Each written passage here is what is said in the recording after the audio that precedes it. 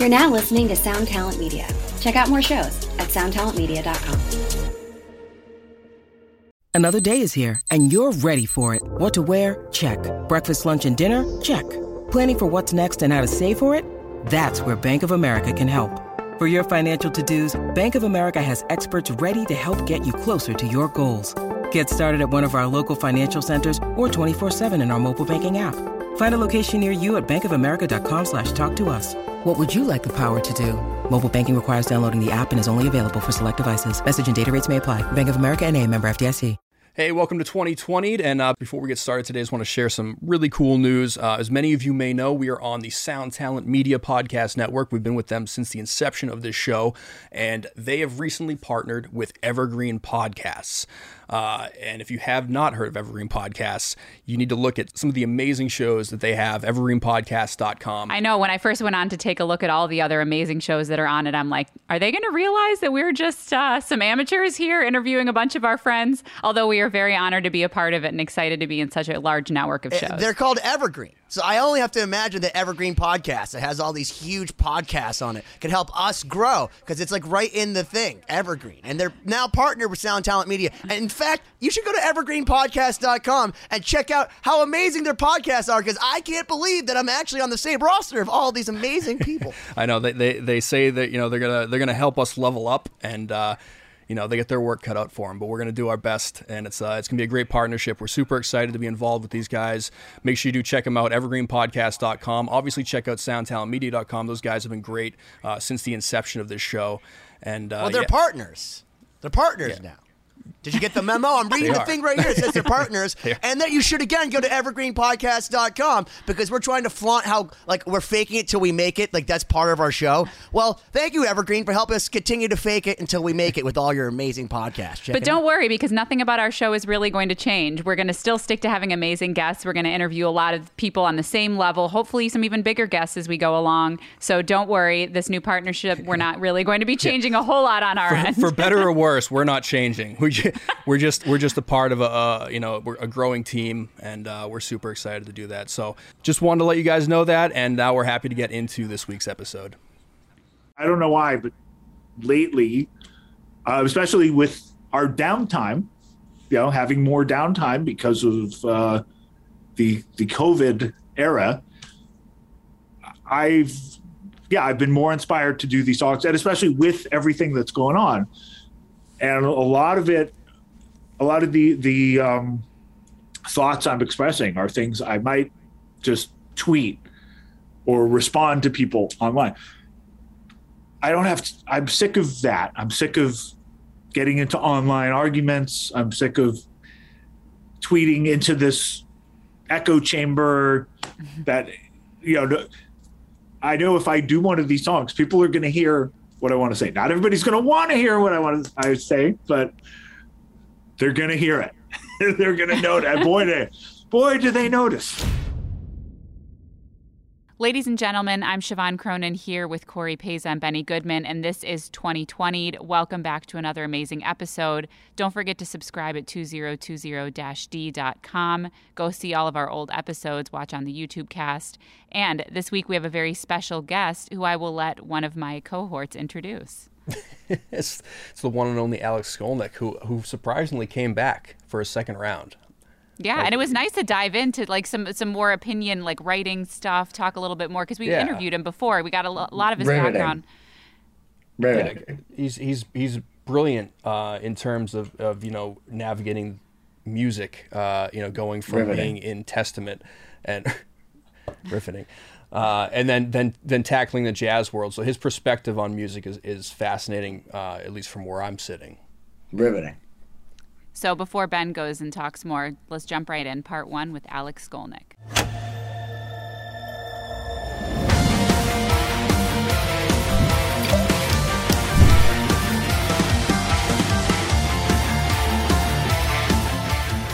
Welcome to another episode of 2020. My name is Corey Peza here, as always, with Siobhan Cronin and Benny Goodman, and we are super pumped to welcome back to the show Mr. Alex Skolnick of the Alex Skolnick Trio, Testament, the podcast Moods and Modes. Alex, how you been, man?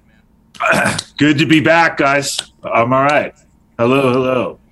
Yeah, It's super exciting to have you back. Since the last time you were on the show, I've been following you on Instagram and Facebook, and you're constantly releasing all sorts of great material, musically, intellectually. I've been listening to your podcast, which is awesome. So for anyone that hasn't listened, definitely check it out. Super interesting, a lot of great topics. Makes the drives go faster for me. Oh, that's so great to hear. Thank you, Siobhan. Does anybody call you Shiv, like on my favorite show? So some people do. A lot of people call me Sayo. My mom's whole mentality behind my name was to have something that couldn't be shortened. So all my friends in retaliation tried to shorten it every way possible just to piss her off. So but now you've got Succession on HBO and that great character, Shiv. Yeah, well, that's the reason some people know how to pronounce my name. Usually it's Siobhan, soybean, any various renditions of the spelling for people that don't understand Irish phonetics. So now they know. Now they know. But thank you so much. That's great to hear. Really nice. Yeah, no, your podcast is amazing. I mean, it's super well. I learned a lot just from listening to it. Very well produced, and really, it sounds so thought out. And the episode that I loved, it was you were talking about different songs that borrowed from past songs and how they changed it, and it was super cool. You make it really easy to understand, even if you're not a musician. So, definitely, everyone go listen. I've gotten a lot of feedback about that episode, and that was one I really threw together. It didn't sound. It sounded like it was very well thought out. I mean, it didn't sound thrown together to me. Yeah, because there's only been a couple so far. Like, I need to do an episode. Like, a month is going to go by. Like, I have to. I'm going to lose all my momentum. I've had these amazing guests. I've had Peter Frampton. I've had Pat Metheny. I've had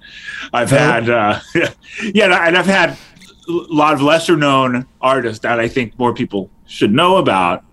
But it's not just a one-on-one podcast. I mean, I also do a lot of commentary and play a lot of music. There's unfortunately had to be a lot of tribute episodes for recent people that passed away. The first one was Peter Green, and then really a short time after that, Eddie Van Halen. I'm like, okay, that's just going to be an elephant in the room if I don't do a podcast about Eddie Van Halen. Of course, that turns into a double episode because there's just I could do a week of episodes straight about Eddie Van Halen and then Chick Corea. But anyway, so there's the tribute episodes. There are the guest episodes. There's been a few capturing the experience of music stores that I like. Everything from like local places in Brooklyn to Sweetwater, which is, this online retail behemoth, the Amazon.com. They send you candy. Music.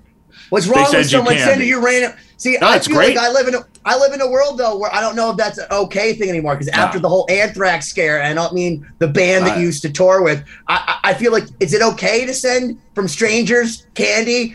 Yeah. If it comes with fancy new gear, it's okay. Exactly. Exactly. But Sweetwater is no stranger. No it's stranger. like Laffy Taffies and it's all like the old like hard candies from the 50s. Yeah. We talk about that on the podcast. Yeah. The candy. You have a better memory than we do, apparently.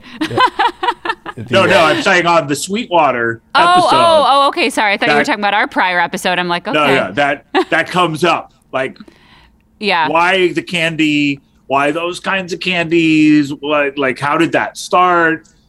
But that is a cool thing. And the Sweetwater episode was fun. The retrofit was fun. The very first episode I did was sort of not even planned. It was this crazy guitar repair guy who's a legend in New York, but he's such a character. I just thought if I could capture this guy and capture his voice and tell his story, this would be a great episode. And he let me record the whole experience. His name's Matt Umanoff. He had a store in Greenwich Village for a long time, still has a repair place.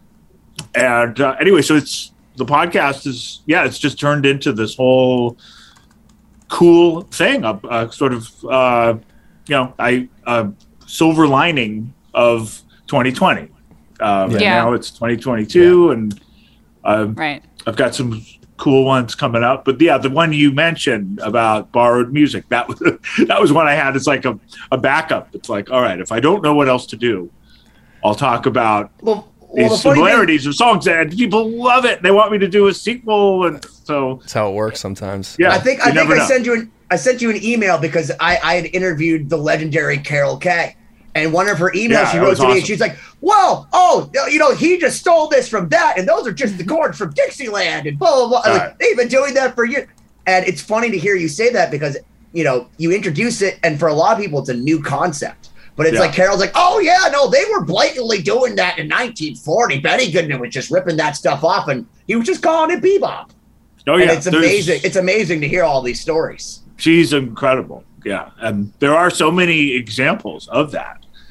I mean, it's kind of shocking. Yeah, and I'm sure somebody like her, she's an expert on that. Well, and everyone, I'll say this in front of you because you'll appreciate this. Everyone will appreciate this. So I always make fun of, music theory knowledge. And I'm there with Carol Kay.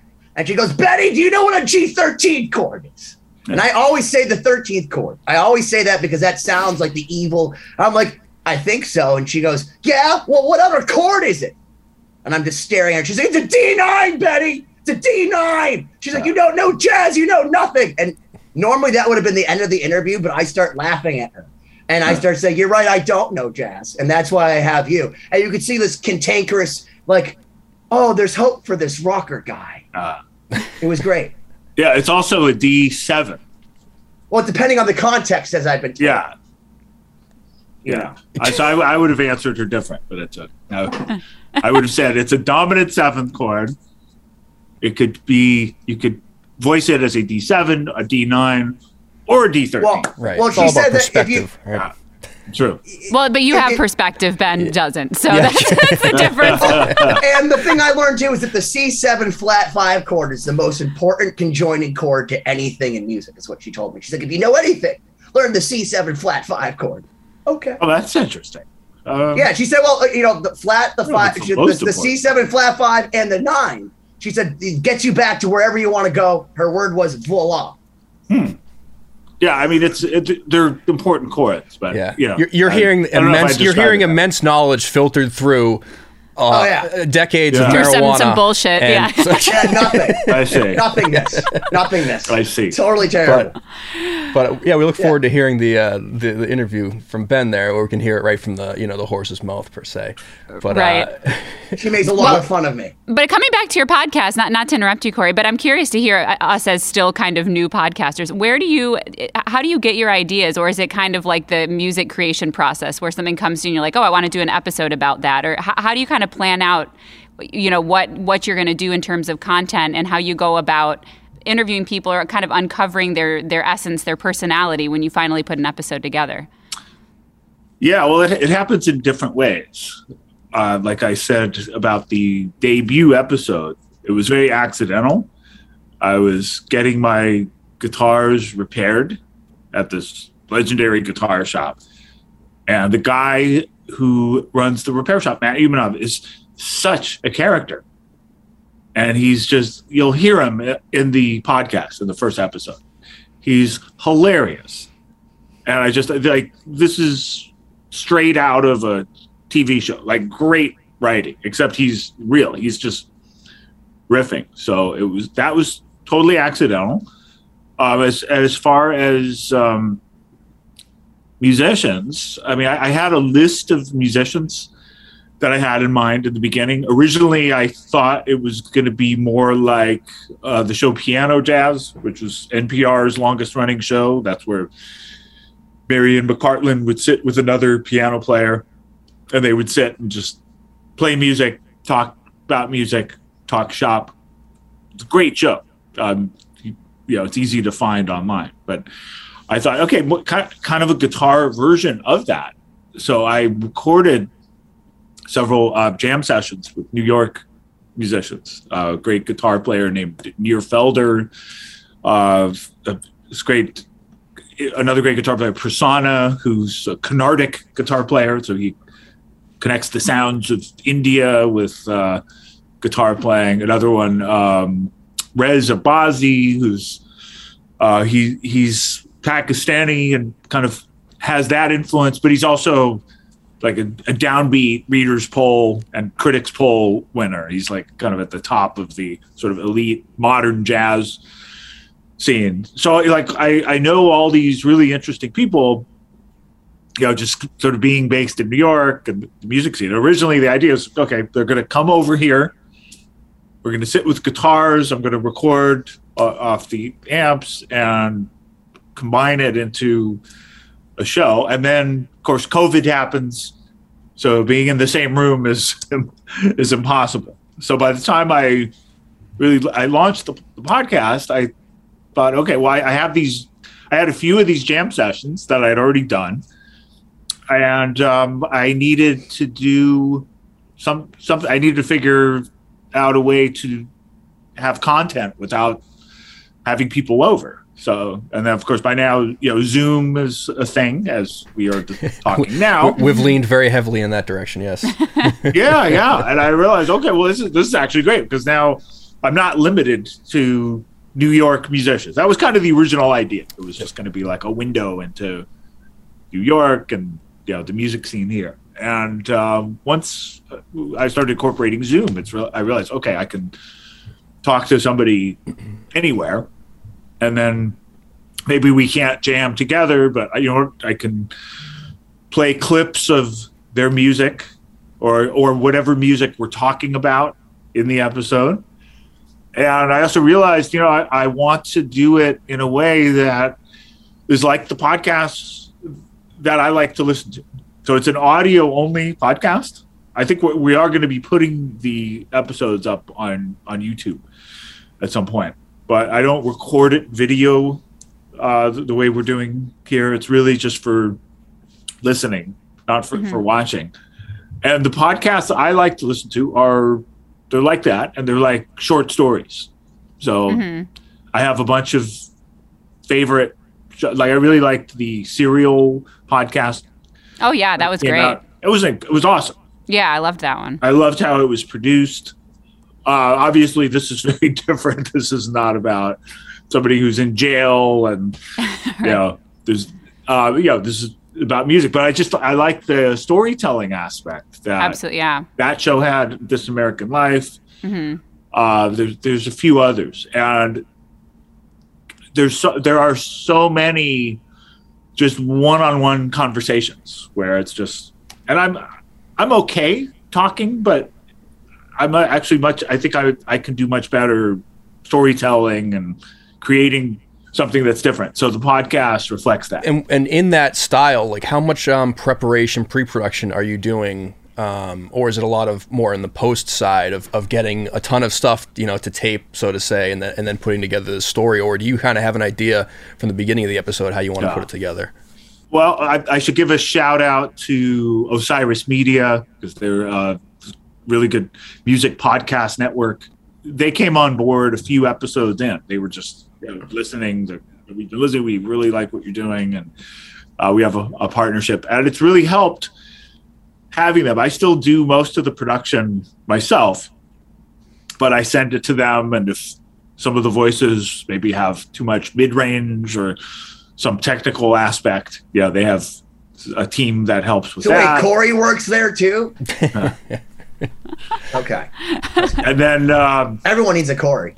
Yeah, well, it helps, so you can hear the difference between the first few episodes that I did all on my own and the ones that they do. They just kind of polish it a little more. They neaten it up. But it's really, when I send it to them, it's very close to how you're going to hear it. But also Kirsten Cluthy, who's one of the founders, and she's great for bouncing ideas.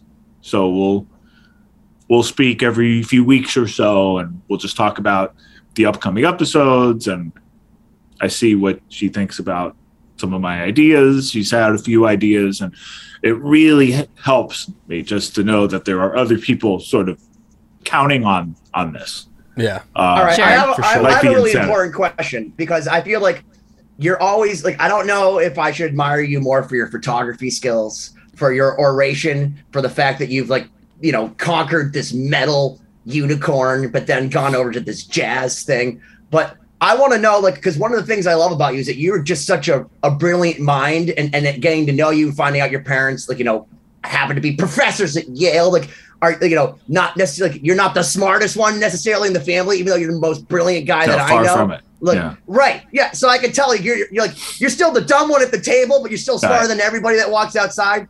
Tell me this. What the fuck is going on outside? Because every time there's like wind outside, I feel like it's the end of the world. And I kind of want your opinion on it. Yeah. That's something I can't really help you with. Not my specialty. Are you sure? There is a... Yeah, all your music seems to suggest you know about these things. Oh, there is a thing called climate change, but that's... climate change. There's people way more knowledgeable about that than me.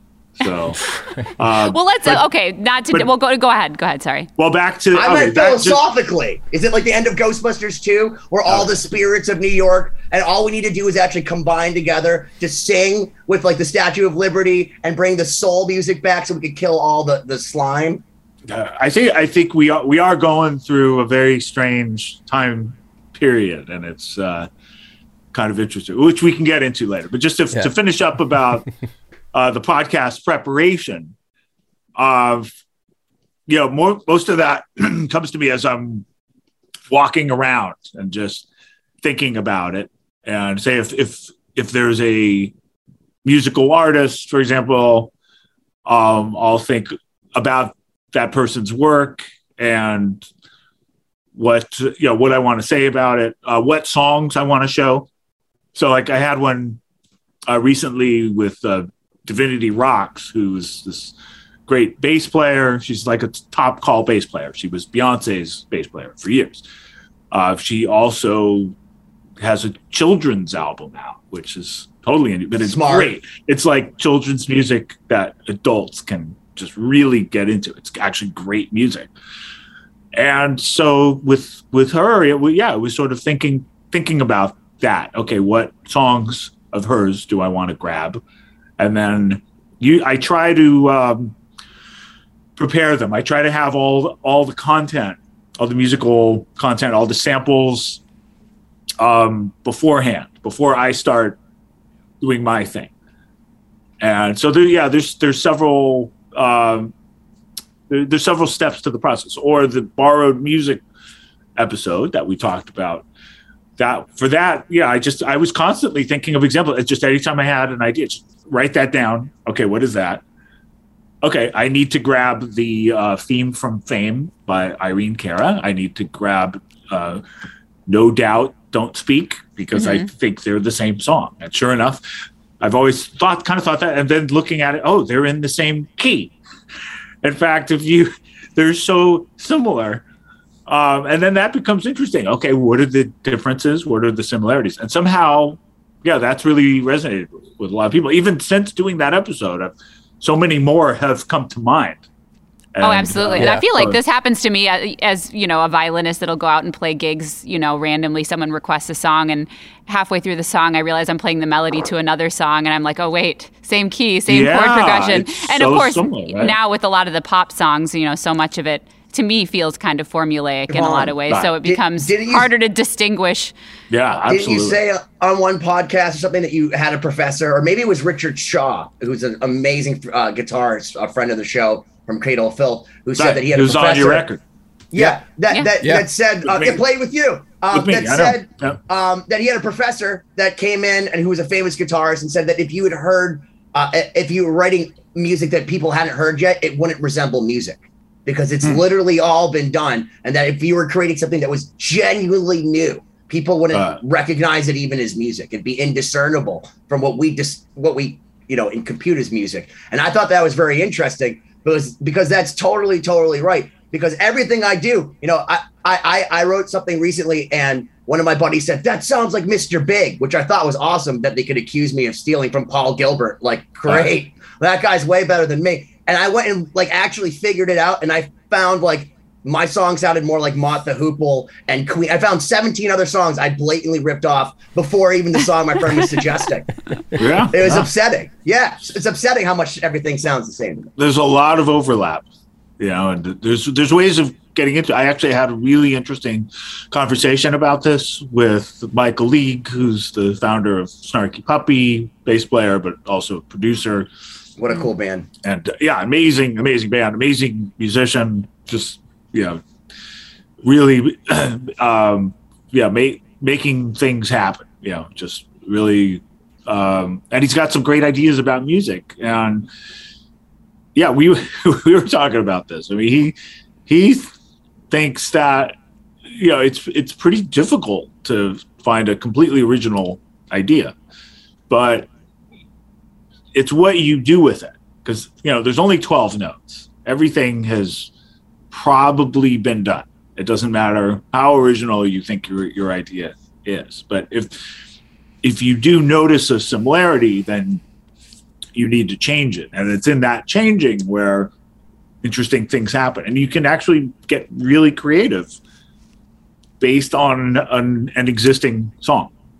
Well, that's what's awesome about Snarky Puppy, because when I first heard them, they're so out there. Like, there's this progressive fusion band that's like kind of live with all these amazing players, and it's like, it's so free. It's exactly what I wanted to do with Lost Symphony. I thought there was a band out there, because it's like, oh, this doesn't conform to fucking anything, nothing, and all the playing is ridiculous, and it's all organic, and it's beautiful. But it's like one of those things, like, they don't have to worry about coming out with another single. All they need to do is keep being what they are, which is this fucking amalgamation of incredible musicians, clearly spearheaded by this dude. Because when I watched that the first time, I literally, like, over and over went back to that. I'm like, this is so unique. And I realized then that that's what I like about music now, is when it sounds different to me, when it doesn't sound like it's blatantly contrived, or I go, I heard a Chris Cornell song, Flutter Girl, earlier, and I realized, you go back to that record, it has the craziest chord progressions that sound like literally nothing I've ever heard in my entire life. And that's like one of those things where every song sounds the same, but when you hear one that's a little bit different, like a Snarky Puppy in a world of Future and Drake, it's like... Yeah. Has there ever been a point, throughout your career where you got a record to tape and later on you listen and you going, you know what? I think I sniped that little lick right there without realizing. It certainly happened with guitar licks, especially early on. Yeah, I could point to guitar licks and I could say, oh, you know what?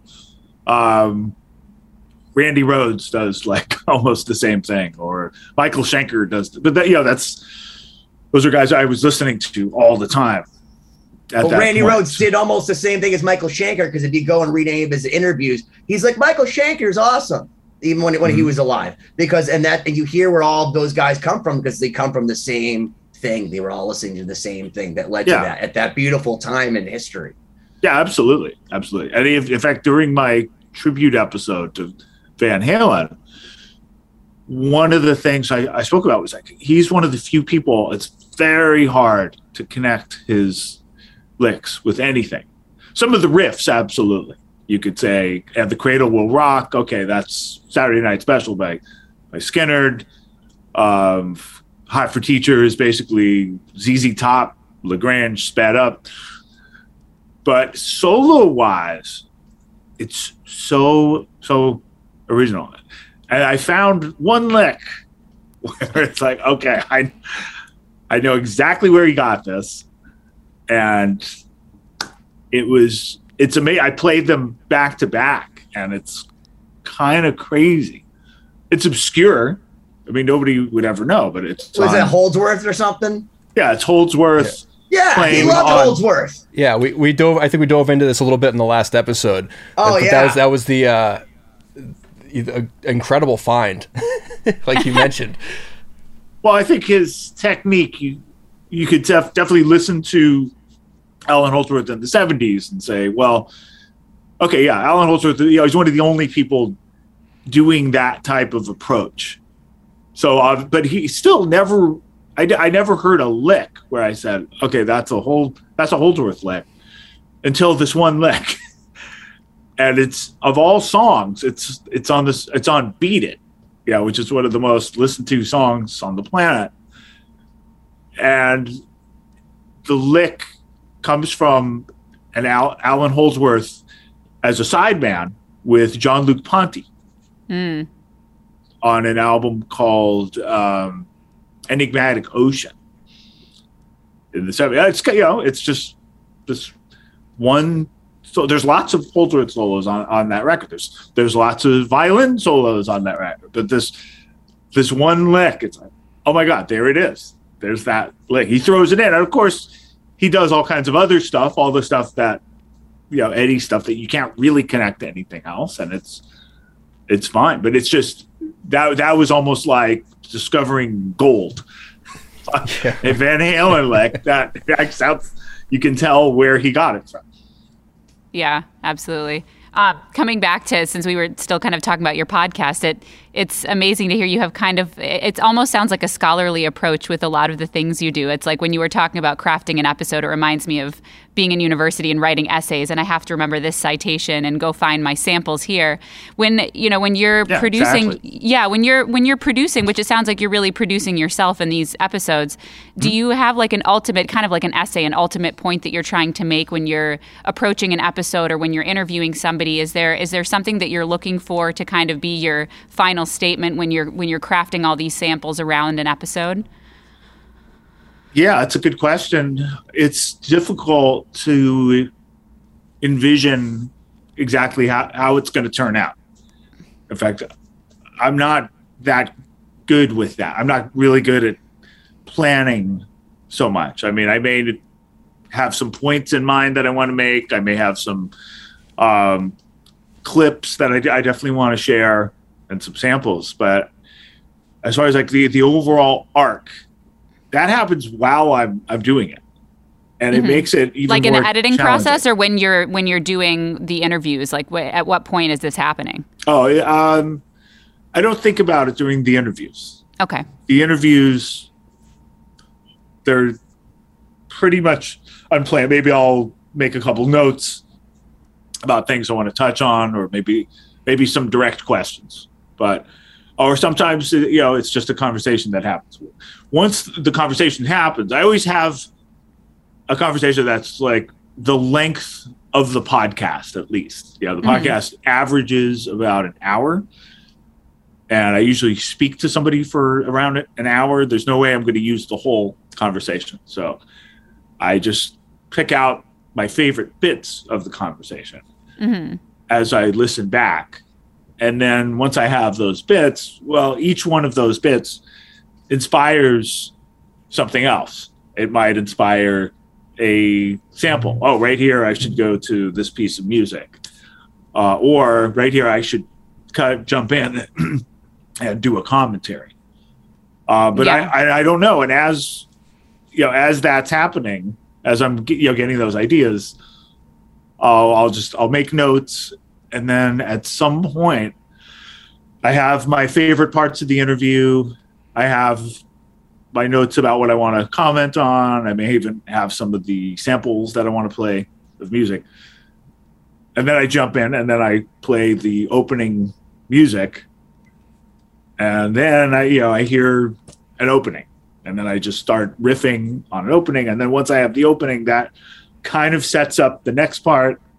And sets up the next part, but it's very, it's very unplanned. It's very, it's not completely spontaneous, but a lot of it just happens. You know, it's the creative process in action. Sure. Do you find I'll just say that I've never been great about, writing a solid outline and, planning things too much. Right. Well, that's interesting you brought that up because I wanted to ask about if there was any overlap in the process between, podcasts and writing your book, because that's obviously like a long format sort of thing. And we probably touched on this in the last episodes with you, but, what was that process like in terms of compiling everything and creating an arc for the book compared to, a podcast episode? It was actually very similar, and it probably would have gone a lot faster if I had been more methodical. Okay. And done more planning. But instead, it's like, okay, I feel like writing about this. I've got these ideas. I'm just going to write a whole bunch, and then I'll shape up this. Okay, now I have this section. And it was just a bunch of these inspired writing sessions. And then at a certain point, I started saying, okay, well, this should go before this. This should go before this. And then just while that's going on, I'm moving things around, and then you move things around, then you have to adjust, because if you have one chapter going into the next chapter, that there has to be some kind of continuity. And eventually, I had these chapter after chapter with sort of a thread, but it didn't start out that way. It didn't. Every chapter probably got moved around a bunch, and it probably took much more time than it should have. But I think having done it, I have a much better idea about the process, and it is very similar to what happens with a podcast. And I think if I do it again, I think I'll probably be I'll use a little more planning, because I think planning is good, but you can't stick to a plan too much. I mean, I think don't you think a lot of artists get into trouble that way. But Don't you think with like someone like Pat Metheny, you know what I mean? Like, or even Peter Frampton, or even talking about Eddie Van Halen, you must have been thinking about this your entire life. Like, I mean, I can imagine that you've been thinking all those questions that you asked, like all of your life, because those guys are just so like Peter Frampton. I mean, I always think of Wayne's World, where he's like, that used to come with like free samples of Time. You know what I mean? Because it was such a ubiquitous record. Even as a kid, I knew about Peter Frampton, even though like he hadn't had a hit in like 25 years. Oh yeah, absolutely. I mean, I've always it's funny because just growing up, I told them this. Hey, I had to see your face every single day because I had an older brother that had that record, and it was always out. And but also he was played, even though you're right, he hadn't had a hit in a long time. But I don't know if it's like that where all you live, but in the San Francisco Bay Area, the classic rock radio stations got kind of locked in to this period of music from, I don't know, maybe late 60s to kind of mid 80s. And even though they would sort of sometimes include something new, for the most part, that music stayed. So yeah, I noticed that there was like the sliding scale of classic rock kind of just froze in a certain era, where it was like maybe there was just radio stations don't like to have too big of a playlist, so they're like, what, we got enough here. It's gonna be very difficult to break in after this certain period. Yeah, it's kind of the same everywhere. Yeah. I think, right? Kansas, Foreigner, Styx, Led Zeppelin. We're friends with John Carabinian, who's one of the greatest DJs in history, and he's still like, oh yeah, no, the Beatles stuff, they don't resonate at all on modern. Like, actually, you don't really hear the Beatles other than on those specific Beatles stations, because for some reason, people who are obsessed with the Beatles go and listen to the Beatles, but it's not like Pearl Jam, Even Flow, which is just lives forever, or Genuine Pony, like just a song that you're like, wow, that song is still on the radio, but like there are these random songs like that you hear and you're just like, wow, that's the one that is forever. Well, so Peter Frampton, when I was in high school, for example, he had kind of dropped off the face of the earth. But you still heard those songs on the radio. You would hear, Do You Feel Like We Do? Ooh, baby, I love your way. Yeah, all those songs. You would hear them in between Zeppelin and Boston and Steve Miller, all that stuff. It was, and they didn't always play the extended version, but like the extended version of Do You Feel Like We Do has this really cool solo, and he does some very cool stuff. Talkbox craziness. It's talkbox crazy, but even when he doesn't have the talk box, he does that. He does a whole part. There's a whole section without the talk box too, and he's got some licks on there, and it's like, okay, I could tell he's listened to jazz guitar at some point. So I used to think, if I ever meet this guy, this is what I will ask him. And sure enough, we had a huge talk about George Benson. which is kind of how we first connected somehow. Because one of my many pandemic projects was to do a transcription of my favorite George Benson solo and put it online. And I'm not sure how he got word of it, but he saw it and he contacted me and flipped. And he said, he used to listen to that record all the time. And him and his keyboardist for The Herd, which was one of his first bands, they used to pretend they were George Benson and Lonnie Smith, Benson's keyboard player. And it was really cool. So yes, exactly, to get back to your point. Yeah, I got to ask him these questions that I always imagined asking him. And I've spent so much time with Metheny's music, and I had just the questions write themselves. And that was an incredible experience, just talking to him. Does Rick Beato make you angry because he gets to everybody cool first? Because I feel like we all get his leftovers. We had like Miles Kennedy one day after, like, oh, we got Miles Kennedy. Like, Rick Beato has Miles Kennedy. I'm like, fuck. And of course, he's like better looking. He's a way better guitarist than I am. Like that. He's like, and like this.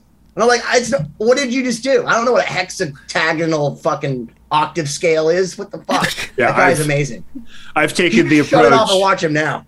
If you can't beat him, join him. Yeah, there you go. So I've quoted him. His Metheny interview was great, and he went into details about certain songs that it was great. There's somebody like Metheny, there's so much to talk about that there's room for all of us. And I was really interested in Metheny's outside, kind of, you could even say controversial music, and it's a strange word to use with Pat Metheny because he's like just the nicest person on the planet. But I think he's the only one I can think of that's done instrumental music that's controversial, which he got a kick out of. Yeah. And Beato, his interview is so good, but he doesn't get into any of that. So I was actually glad that came out first, because then I thought, okay, this kind of gives me some room. I'm gonna get it. I know some different territory that nobody talks to him about, and he's done a bunch of these records that have like practically caused riots among his fans. Almost got him dropped from record labels. At a certain point, people started accepting it. It's like, okay, we don't understand this. Like, he's one of our most successful artists. We love his work. Every now and then he has to do some project that's just causes people to lose their minds. Like, what is this? And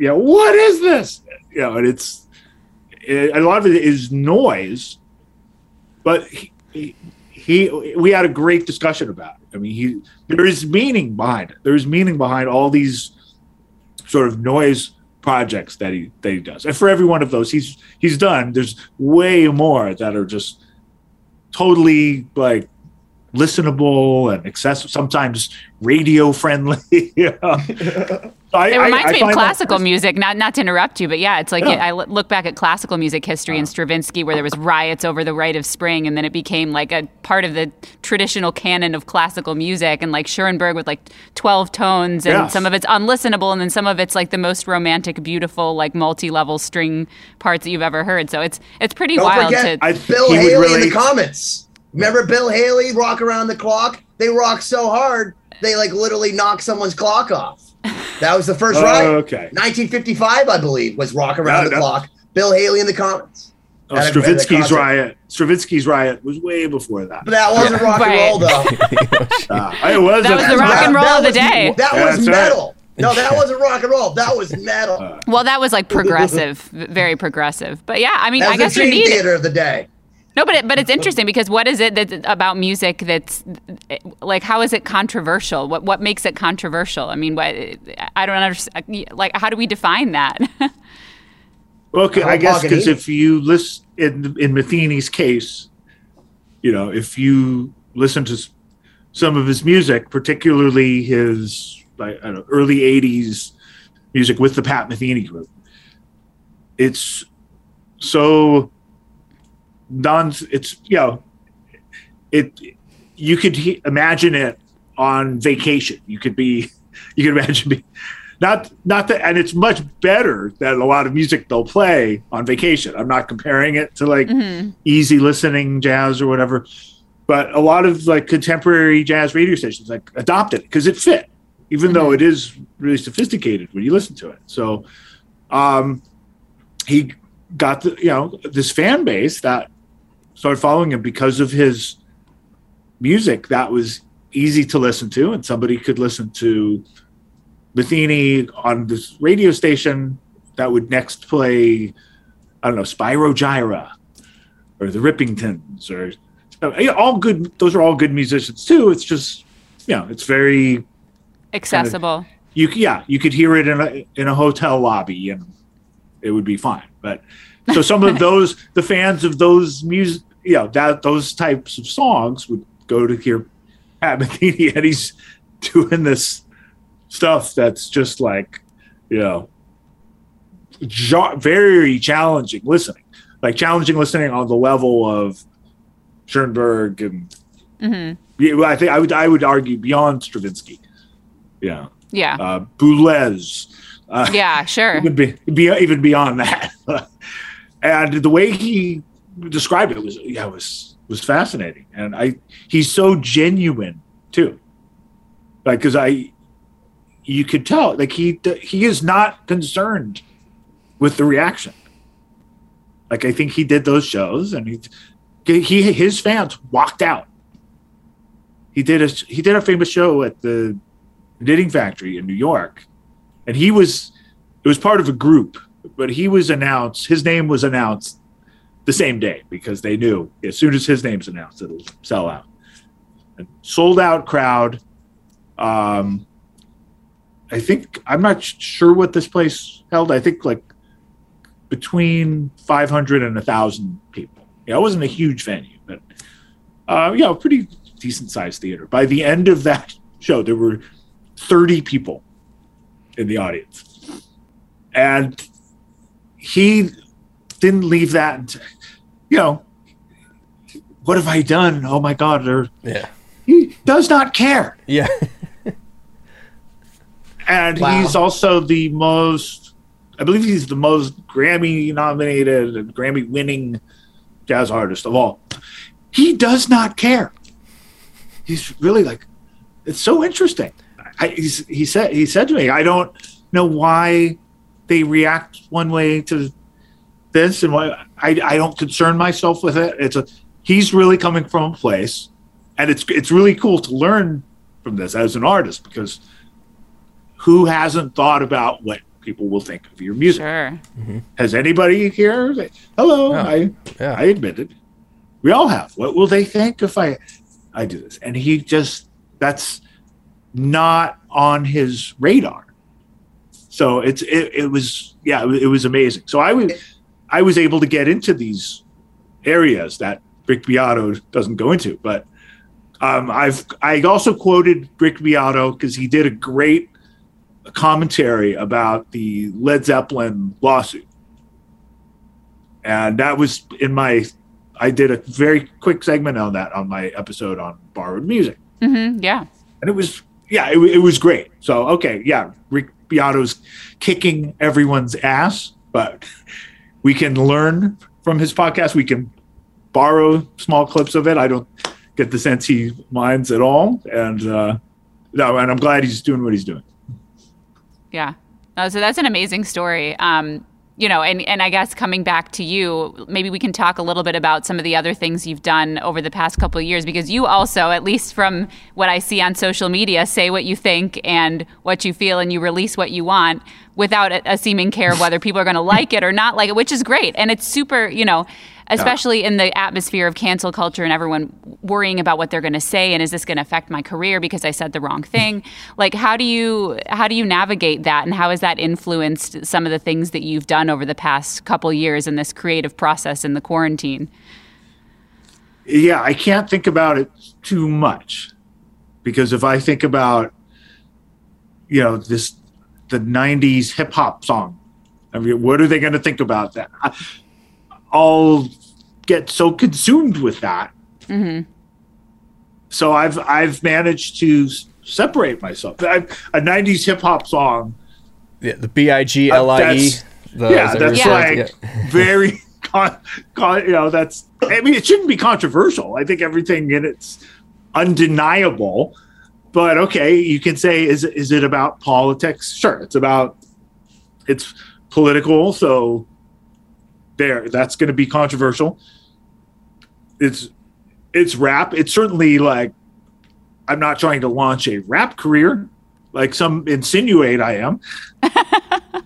I'm doing it. In fact, my latest episode of Moods and Modes is all about that song and how it came to be, the inspirations behind it.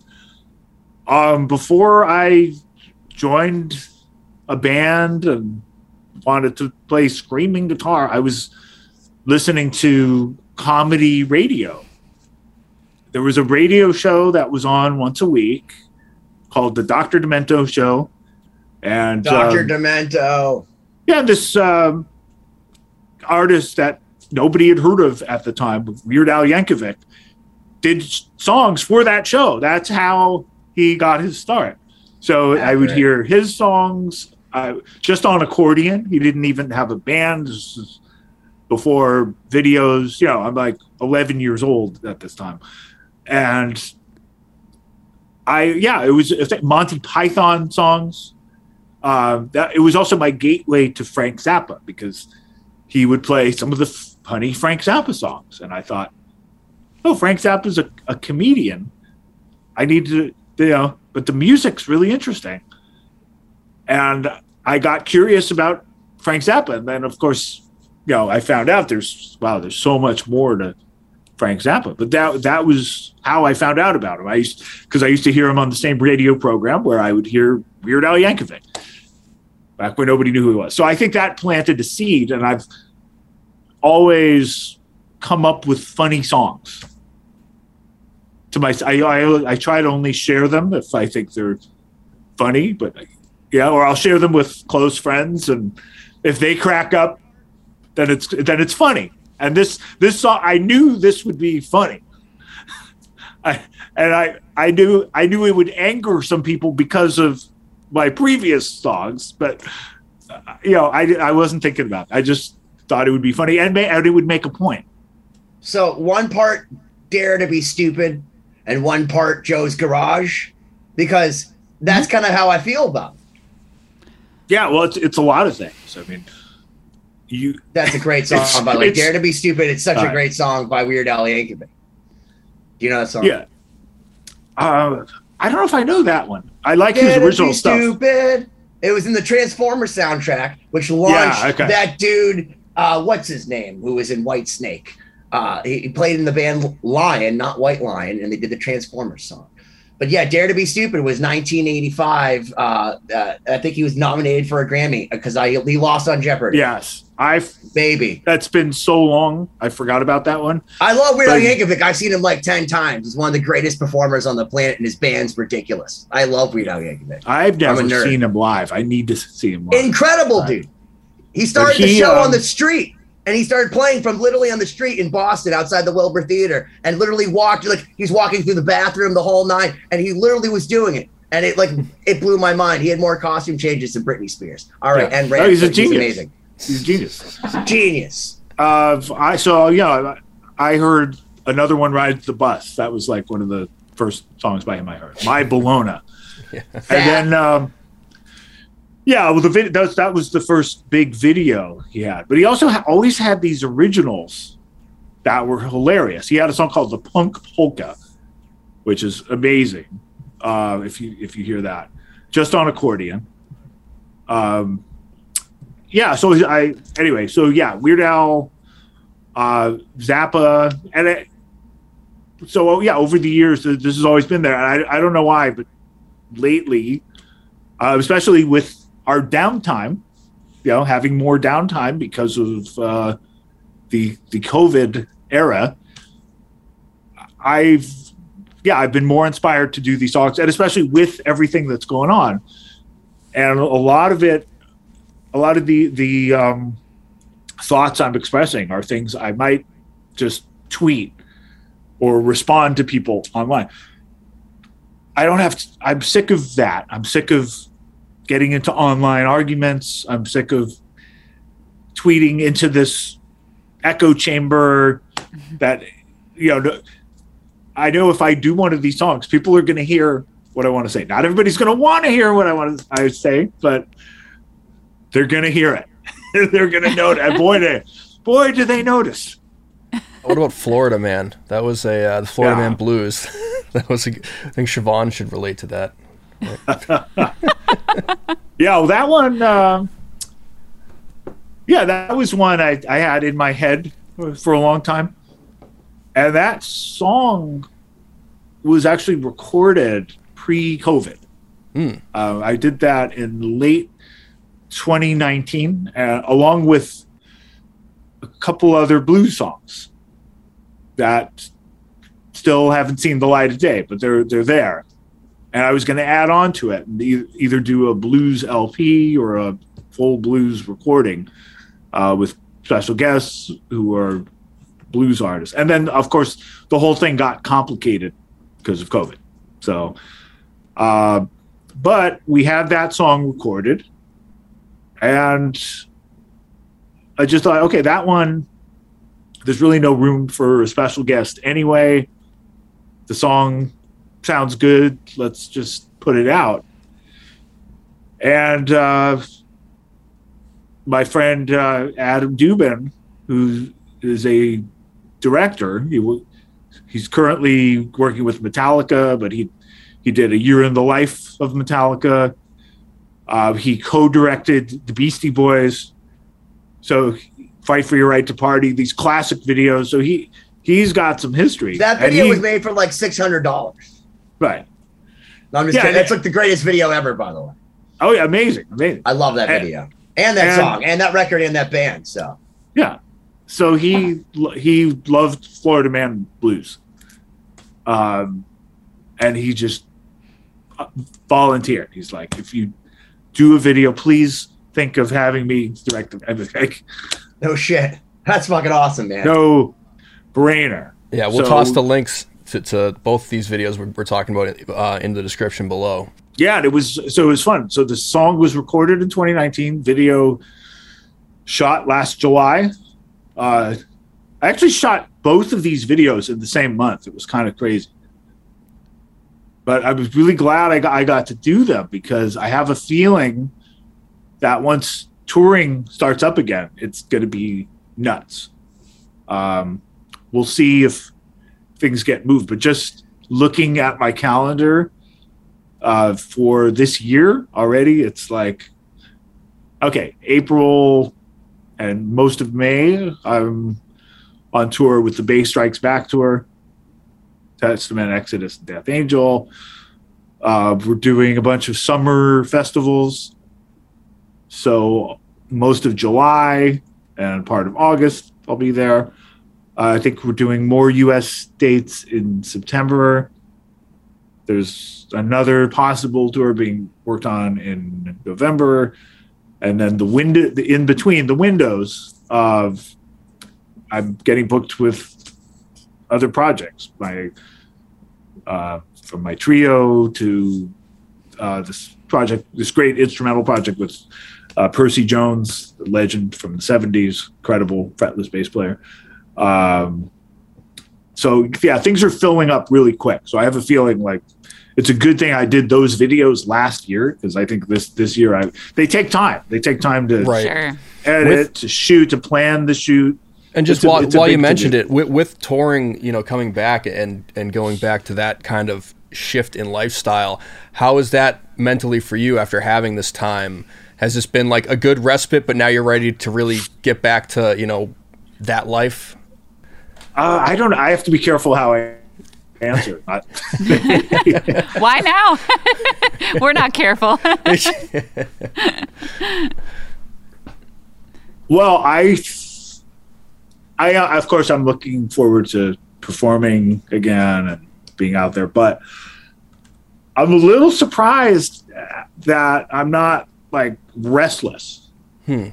I was sure, if you told me 2 years ago what was going to happen and how just the majority of tour dates would be moved and postponed, I would think that at this point I would be stir crazy, just itching to get out there and get on it.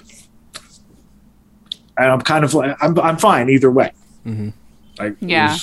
I can relate to that. I feel like touring is sort of a different form of existence. And at least for me, when I get home from it, it is very exciting. But then when I get home from it, it takes a while to adjust to sort of that different creative muscle that is being at home and, going after different projects and ideas and running around with different types of people and kind of getting that experience of just other things that are around, And I think it almost takes time for that mental shift, And so you get in the rhythm of touring nonstop all the time, and then you don't realize what it's like to not be doing that for a while. Yeah. Until you shift. And I like the freedom of not being on tour. You know what I mean? It's like, okay, we started this recording at 8:30, right? That's normally when a show would start. But on a typical night at 8:30, I don't have to lock myself in a room for an hour or 2 hours and just get into this headspace and get my fingers up to where they need to be. You know what I mean? If I want to grab my acoustic guitar or even sit at the piano, I can do that. Yeah. Because I feel like, so it's going to be weird not being able to do that.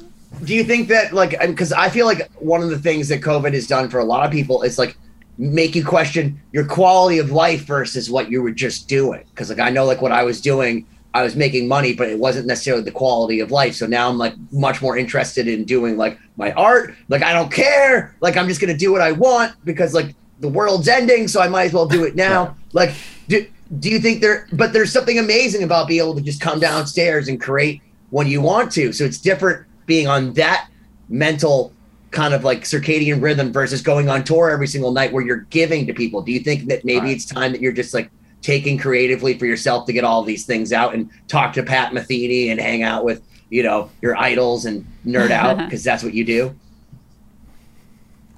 Yeah. I mean, I guess I like what I've been able to do during this time. I love it. It hasn't been this down period and, I don't know what to do with it's there's been so many cool things to do. I am kind of wrestling with it. I'm sure I'll enjoy it once I'm out there. But yeah, you're right. What Siobhan says, it's a different rhythm. It's a different existence. And it takes some getting used to. Suddenly there's people around all the time. That sounds absolutely awful at this point. Getting used to know people. We're coming to the end of our first hour, part one, with Alex Skolnick. Thank you for hanging with us as always. We'll see where the next hour takes us. We're not playing by any rules for this show. We can go wherever. Moods and modes. Moods and modes. Yes. Submit Alex Skolnick Trio. Alex likes to rap. I mean, there's a lot of things. He says things. He takes great pictures, sometimes in focus, sometimes not in focus around New York City. It's awesome. You write these little soliloquies, these little one-offisms of your mind all the time. I love it. I'm this guy has an internet connection, but as opposed to let's say a previous president, which I don't really need to get political, but who would just fire off these non-wittyisms. You everything you write, I'm oh, that makes sense. It's if someone that was woke that was smart and not woke, but just smart. Take away the woke and just smart and present. That's you. You're just smart and present, and I appreciate it. Yeah, and I'm not that. I mean, I think what woke used to mean, I like that, but I'm not totally. It's been diluted. It's over. What it's become, yeah. No longer woke is being woke. It's been taken. But then, yeah, the anti-woke thing is not great either. So, yeah, it's... Too many terms for me to remember. You know, who knows where it's going to land. We can pick this up in part 2. But guys, check out 2020-d.com, and we'll see you on the next one. Thank you as always for checking out this episode of 2020. Please visit 2020-d.com. Like and subscribe to the podcast so you don't miss out on future episodes. This week's throwback clip is from episode number 110 featuring Miles Kennedy of Alter Bridge and Slash. Check it out. It's dreaming is a big part of it too. It's like the title track of this record, of the Ides of March, was the genesis of it happened in as I was coming out of a dream state, you know. Just beyond the blue horizon, and I was like, my eyes opened up, and I was like, it's kind of early, and it's cold. It's January, and I don't want to get up, but I knew it was an important one. I was like, oh, man, just get up, go in the little family room area and grab a guitar and record it and quickly and then go back to bed. So oftentimes the ones that end up becoming important are kind of in that space.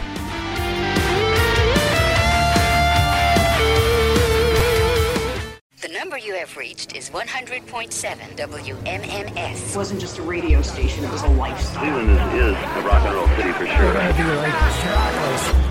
Yeah! Down! The Wrath of the Buzzard. WMMS. Cleveland. The rise and fall of one of the most iconic radio stations in America. Profiles. The Wrath of the Buzzard. PROH Files. Subscribe now wherever you get podcasts.